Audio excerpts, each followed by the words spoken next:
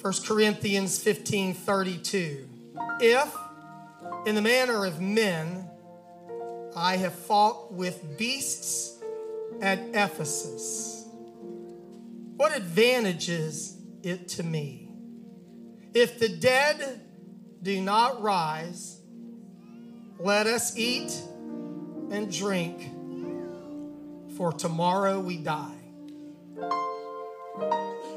I want to speak to you on the subject in light of eternity. You may be seated.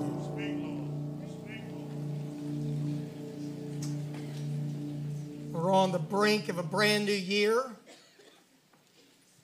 and there are horizons that are new and opportunities for growth and progress in all of our lives and in every dimension of our lives. The Bible says that His mercies are new every morning, so you don't have to wait till December 31st or January 1st to make a resolution to implement change in your life. But it just seems to work this way. It's time for another round of resolutions based on our need for change. But I want you to think about the factors that drive the decisions that you make. I want you to think about this, that every decision that you will make this month, and I'm talking about starting tomorrow, January, or any month for that matter, every decision that you ever make is driven by the values that you hold. If we resolve to lose weight or join a gym, that decision is driven by the value we place on our health. If we determine to spend more time with our spouse and children, those of us who have families, we're demonstrating the value that we place on our family. If we choose to connect with the ministry in our local church and serve on a team here, it's because of the high value we place on using our gifts for God's glory.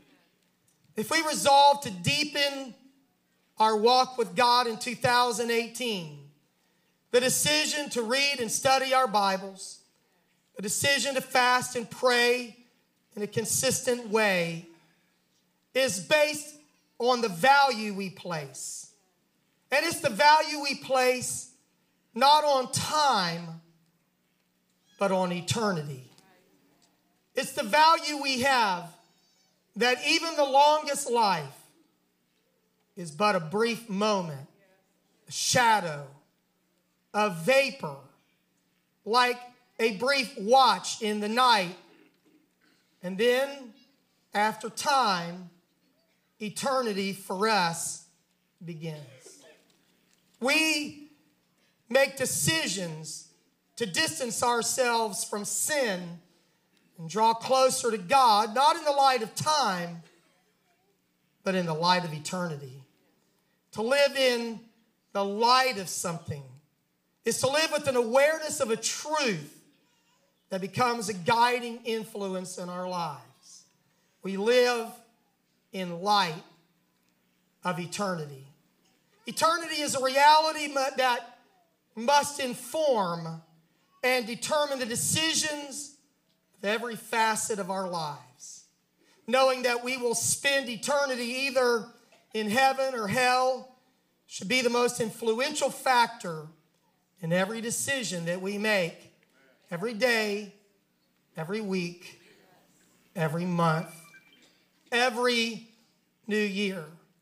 Every value that we embrace and hold as precious in our lives should be based on the light of eternity. What if all of our decisions were made in light of eternity? How would our lives be different? What change would come into our lives? What if we subordinated every other value to the priority of eternity? How would our lives be different? What would we eliminate from our lives? And what would we add to our lives in light of eternity. Our life on earth had a beginning, and it will have an ending. At our death, time for us stands still and stops, but eternity continues. And there is no altering our eternal destiny after we die.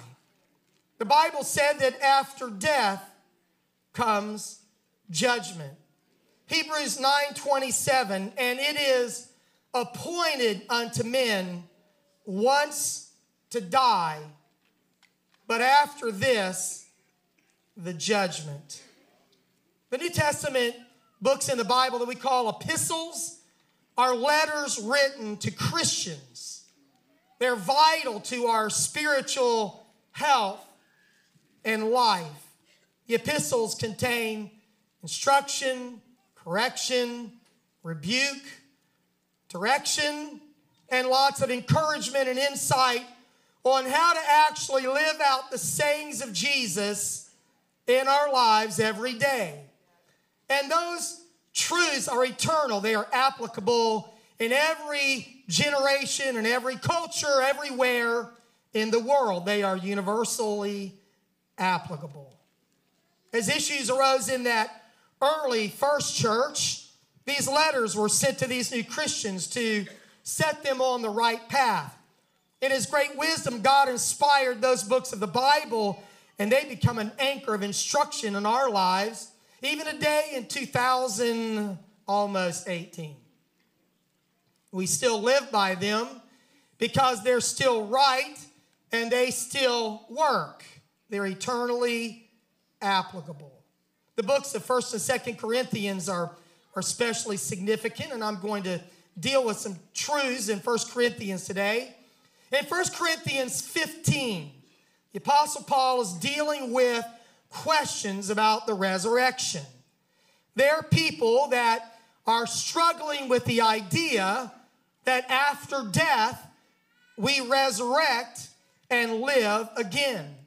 Now, Paul starts this chapter with affirming to them what we call the gospel, the good news of Jesus Christ. 1 Corinthians 15:1. Moreover, brethren, I declare unto you the gospel, which I preached unto you, which also you have received and wherein you stand, by which also you are saved, if you keep in memory what I preached unto you, unless I have believed in vain. You have believed in vain.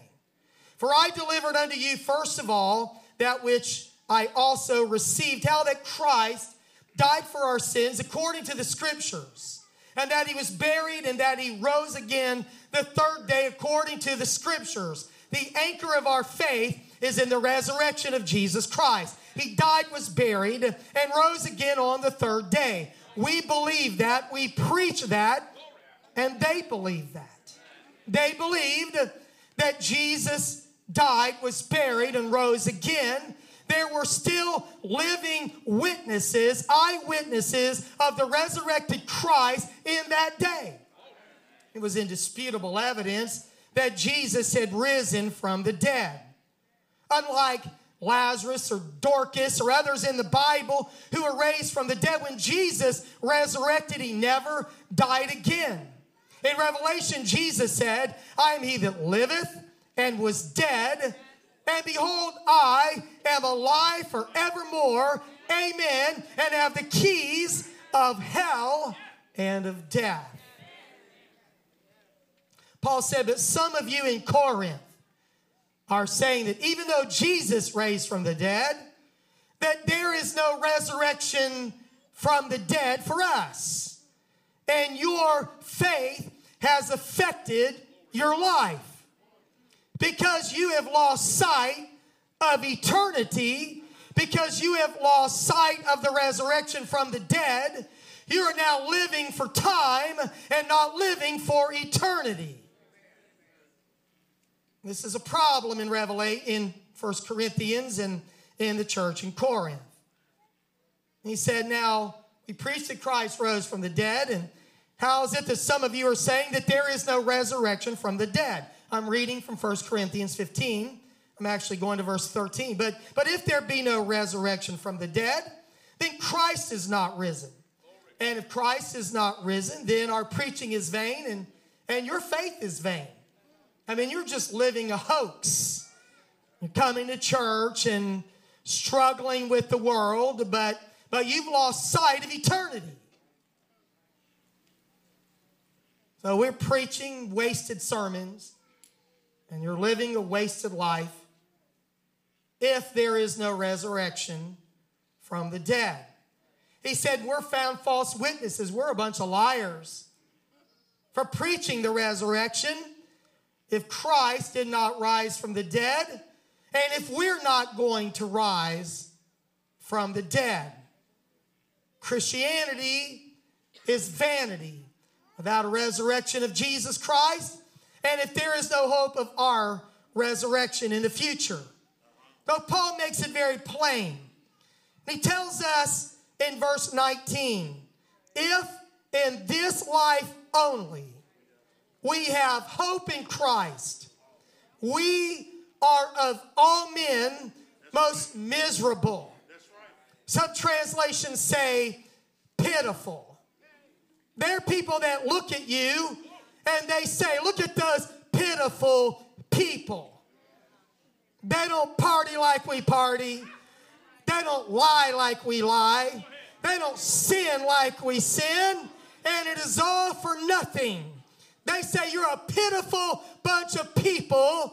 And Paul said we're of all men most miserable if everything we're living for ends at our last breath.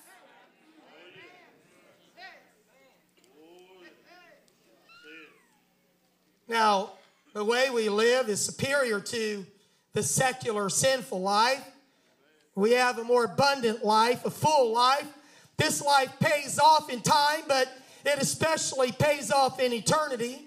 But in the middle of a struggle, in the face of a temptation, in the middle of persecution, and maybe even martyrdom, if you're living only in time, you're going to throw in the towel, you're going to capitulate to the pressure, you're going to give up. But if you live in light of eternity, no matter what happens in this life to you or against you, you will not buckle under the pressure of the day. You're living in light of eternity. We say no to sin and yes to godliness, but why? If we merely die and cease to exist, you might as well go ahead and enjoy the pleasures of sin for a season. Some of the people that are sitting here watching online right now, that's how you're living. You say you believe, but you're not living in light of eternity and the values you hold. And the decisions that you've made in this past year reflect that you don't really believe. You don't really believe in eternity. For if you did, you would live in light of eternity. And you're only living in light of time. In the same chapter, our text, when Paul was in Ephesus, he faced fierce persecution, and he's writing to the Corinthians referring to that particular incident. And the best we understand, he didn't fight with literal beasts like lions in the Colosseum that Christians eventually faced, but beasts like men. And he said, if after the manner of men, I fought with people who were like beasts in Ephesus, I stood my ground. I hung in there. I did not deny the faith. He said, if I went through that in Ephesus, and if there is no resurrection, why in the world did I go through that? If there is no heaven to gain, if there is no hell to avoid, he said, if there is no resurrection, let's just eat, drink, for tomorrow we die.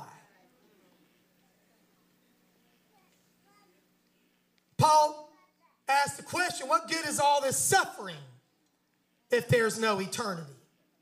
Why would I endure opposition and persecution with no hope of eternal life? What advantage is there in living for God if there's no difference in what happens when we draw our last breath? Paul said, if in this life only we had hope in Christ, we would be of all men most miserable. If we, like animals, are born and die and cease to exist, then godliness doesn't pay off. Just drink yourself crazy and die. In the Bible, we see two different points of view. We see people who live for time, and we see people who live for eternity. And right now, today, while I'm speaking, you are either living for time or you're living for eternity. Let's be honest. If you don't think there's a hell to escape or a heaven to gain, you're going to live for what you can get out of this life right now. There's no eternal punishment in a lake of fire. If there's no Jerusalem with streets of gold and gates of pearl, and it really doesn't matter how you live. But eternity is real. There is a literal lake of fire to avoid. There is a literal heaven, a New Jerusalem to gain at any cost. In the Old Testament, Solomon, writing in the book of Ecclesiastes, he writes to younger people who think that death is just kind of, way out there. It will never happen to me. I want you to see what he said, Ecclesiastes 11:9. Rejoice, O young man, in your youth, and let your heart cheer you in the days of your youth. Walk in the ways of your heart and in the sight of your eyes. Just do whatever you want to do. But know that for all these, God will bring you into judgment. Remember, it is appointed unto men once to die, and after this, the judgment. Solomon said, therefore, remove sorrow from your heart and put away evil from your flesh, for childhood and youth are vanity. Remember now your Creator in the days of your youth, before the difficult days come and the years draw near when you say, I have no pleasure in them.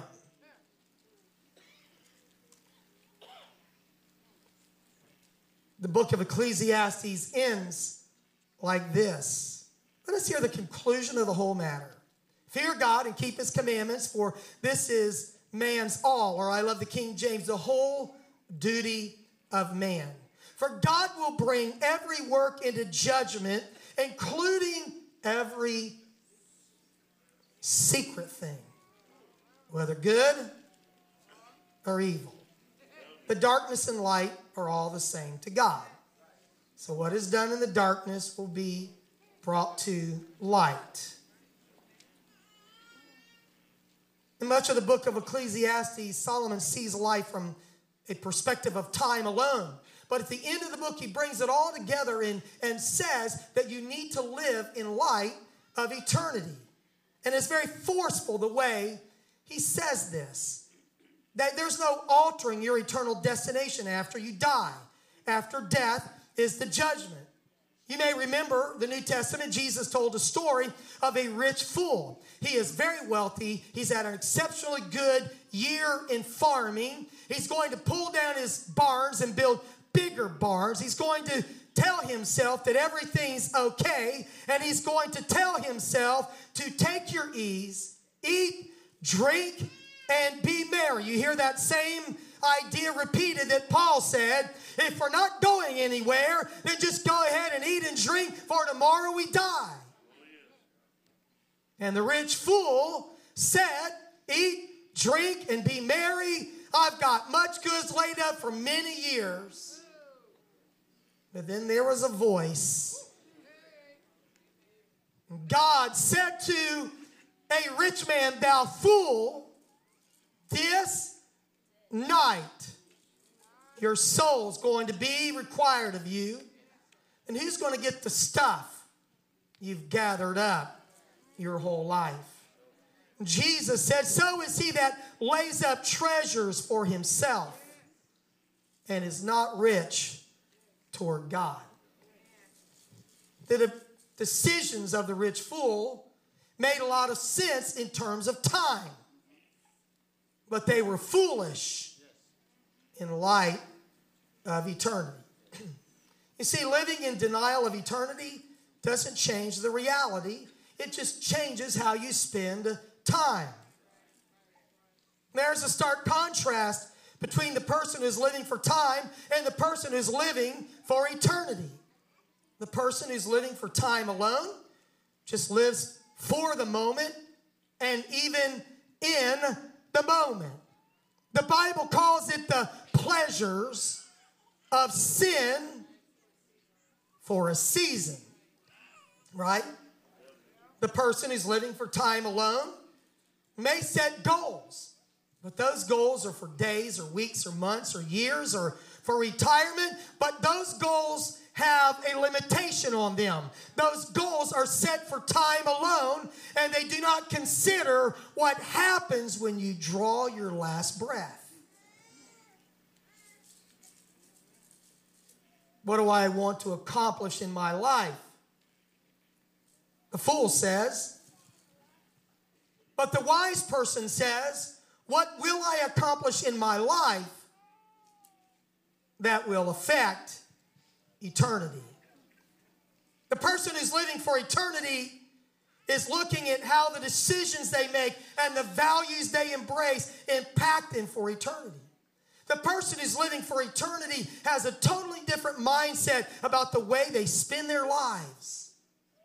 And that's why I felt so strongly some time back to close out this year and begin 2018 asking the question, how are you living your life, and are you living in light of eternity?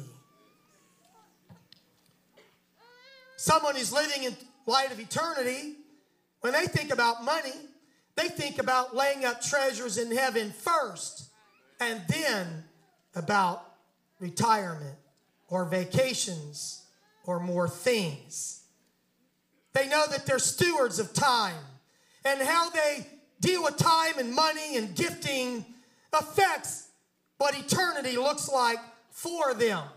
They are not so much oriented towards success. They are thinking about significance. What am I doing with my life that matters for eternity? How will my brief sojourn here affect what happens then and there? The person who's living for time is tempted to do what feels good now. They cut corners. They cheat as much as possible. Their only fear is a fear of getting caught and earthly consequences. So if they think they can get by, they cheat on their taxes, on their company, on their spouse, because they're just living for time, not in light of eternity. The person who's living for eternity thinks about the consequences of their decision. They know that kicks have kickbacks and that you reap what you sow, and you can't sow to the wind and then pray for a crop failure. And whatever you sow, you will also reap. The person who's living in light of eternity resists temptation, or they have a different view of life. Like Moses, they do resist those pleasures of sin for a season, and they value eternal life. The person who's living for time grows weary and impatient when things don't happen on their timetable. But the person who is living for eternity is patient unto the coming of the Lord. They realize that God created time and he uses it to fulfill his will. They believe that all things work together for good to them who love God and are the called according to their purpose. So they don't shortcut, they don't cheat, they don't manipulate. They trust God because they live in light of eternity. The person who's living for time alone avoids pain as much as possible and really lives to pursue pleasure. But the person who's living for eternity knows that the suffering of this present time are not even worthy to be compared to the glory that will be revealed in us. The person who's living for time cannot see past tomorrow, next week, next year, or the end game of this life. But the person who sees eternity sees invisible realities. Paul said it like this on the screens: while we look not at the things which are seen, but at the things which are not seen. For the things which are seen are temporal, but the things which are not seen are eternal. Living in light of eternity. See, the person who's focused on time fears death, will do anything to preserve their life now. But Jesus said if you lose your life, you're going to save it. And people who live for eternity say things like Paul said, if my earthly tent, my tabernacle is dissolved, hey, that's no big deal. We've got a heavenly tabernacle. He said, in fact, I earnestly groan. I look forward to the day. People like Paul who live for eternity say things like, for me to live is Christ, but to die is gain. They are living in light of eternity. When you live in light of eternity, you don't live like the person who lives for time. I mean, you look before you leap off into a decision. If you live in light of eternity. If you're thinking about relocating to another area, you think first about the spiritual ramifications of that decision on you and your family. If you're thinking about changing your career, you carefully consider how that will affect your spiritual health and your availability for ministry because you live in light of eternity. When you live in light of eternity, you don't sacrifice your children on the altar of secular success. We want our kids to do well in school and life, but in light of eternity, it's not an acceptable loss for my kids to go to hell but be successful in life or popular in school or not stand out to their friends. What kind of a foolish decision is that to let your kids be popular here only to go to hell because you compromise eternal principles? As we look forward to a new year, we consider the changes that we need to make in our lives. Maybe you've got some resolutions you've already started. Don't be cynical and give up about change, because just try it again. Do it again. Don't give up on being better in 2018. But as you make those decisions, let your frame of reference not just be time. Make those decisions in light of eternity. In the same book, 1 Corinthians, that I've been preaching from today, it's the book where we learn about the Lord's Supper. Jesus told us, but Paul rehearsed it. And he told us something really applicable today that I want to drive home when we receive communion today. The Apostle Paul wrote to correct some things. Look at 1 Corinthians 11:26. Remember, his subject now in 1 Corinthians 11 is the Lord's Supper, or communion as we commonly call it here. He said, For as often as you eat this bread and drink this cup, you do show the Lord's death till he come. He said, now every time you take communion, when that unleavened bread, that wafer, goes into your mouth and you honor the broken body of Jesus Christ, you're looking back to what he did on the cross for you when his body was broken for you. But you don't just look back to that broken body. You look ahead to that glorious body, to the one who will appear in the clouds, who's coming back again. You look back and you look ahead because communion ties you to the sacrifice of Jesus, but it also connects you to the coming of the Lord. And you hold that cup, and in our church we drink grape juice, non-alcoholic, that crushed grape juice. When that touches your lips and you look back and think about the precious blood that Jesus Christ shed for you on the cross, don't just look back at that bloody body hanging there bleeding for you, but look ahead to the body of Christ that is gathered together with the Lord in the air. Paul said every time you receive communion, you are remembering the Lord's death in view of the Lord's coming. It ties the past and the future together. That's what we're going to do today. You see, I know that when Jesus Christ paid the price for my sins on the cross, that his blood that was shed redeemed my soul from a literal burning hell. And when I say today that we live in light of eternity, I am talking about the sacrifice of Jesus saving my soul from a place the Bible is very clear about, that it is, according to the words of Jesus, a place of eternal torment.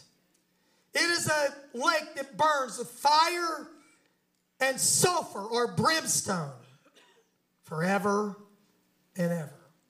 It is a place where there is wailing and the gnashing or gashing of teeth. It is a place where people will be eternally separated from the Lord. It is a place, in Revelation, the Bible said, this lake of fire and brimstone, where they will be tormented day and night forever. It is a place, the Bible says, where they have no rest, day and night. And the Apostle Paul in Romans 5 and 8 said, but God commended or displayed his love toward us, in that while we were yet sinners, Christ died for us. Much more than being now justified by his blood, we shall be saved from wrath through him. By the sacrifice of the blood of Jesus Christ, we are saved from that burning lake of fire. We live in light of eternity. Paul wrote about this in 1 Corinthians 15. Behold, I show you a mystery. 1 Corinthians 15:51 on the screens. We shall not all sleep, but we shall all be changed. Amen. 1 Corinthians 15:51. In a moment, in the twinkling of an eye, at the last trump. For the trumpet shall sound, and the dead shall be raised incorruptible, and we shall be changed. For this corruptible must put on incorruption, and this mortal must put on immortality. So when this corruptible shall put on incorruption, and when this mortal shall have put on incorruption, Excuse me, I got that backwards. But then shall be brought to pass the saying that is written, death is swallowed up in victory.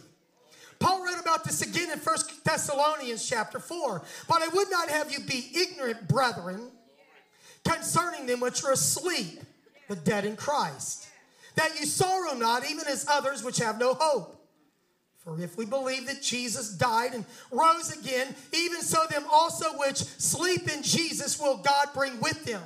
For this I say to you by the word of the Lord, that we which are alive and remain unto the coming of the Lord shall not prevent them which are asleep. For the Lord himself shall descend from heaven with a shout, with the voice of the archangel, and with the trump of God. And the dead in Christ shall rise first. Then we which are alive and remain shall be caught up together with them in the clouds to meet the Lord in the air. And so shall we ever be with the Lord. Wherefore, comfort one another with these words. I tell you that we live not in light of time, but we live in light of eternity. We live every day in anticipation that as Jesus died for us, he is coming for us. We live for that day that the trumpet sounds, and in a moment, in a twinkling of an eye, every trial will be paid for. Everything we went through will make sense. Every sin we avoided, every decision that we made in light of eternity will pay off like we cannot imagine. Why don't we worship him right now?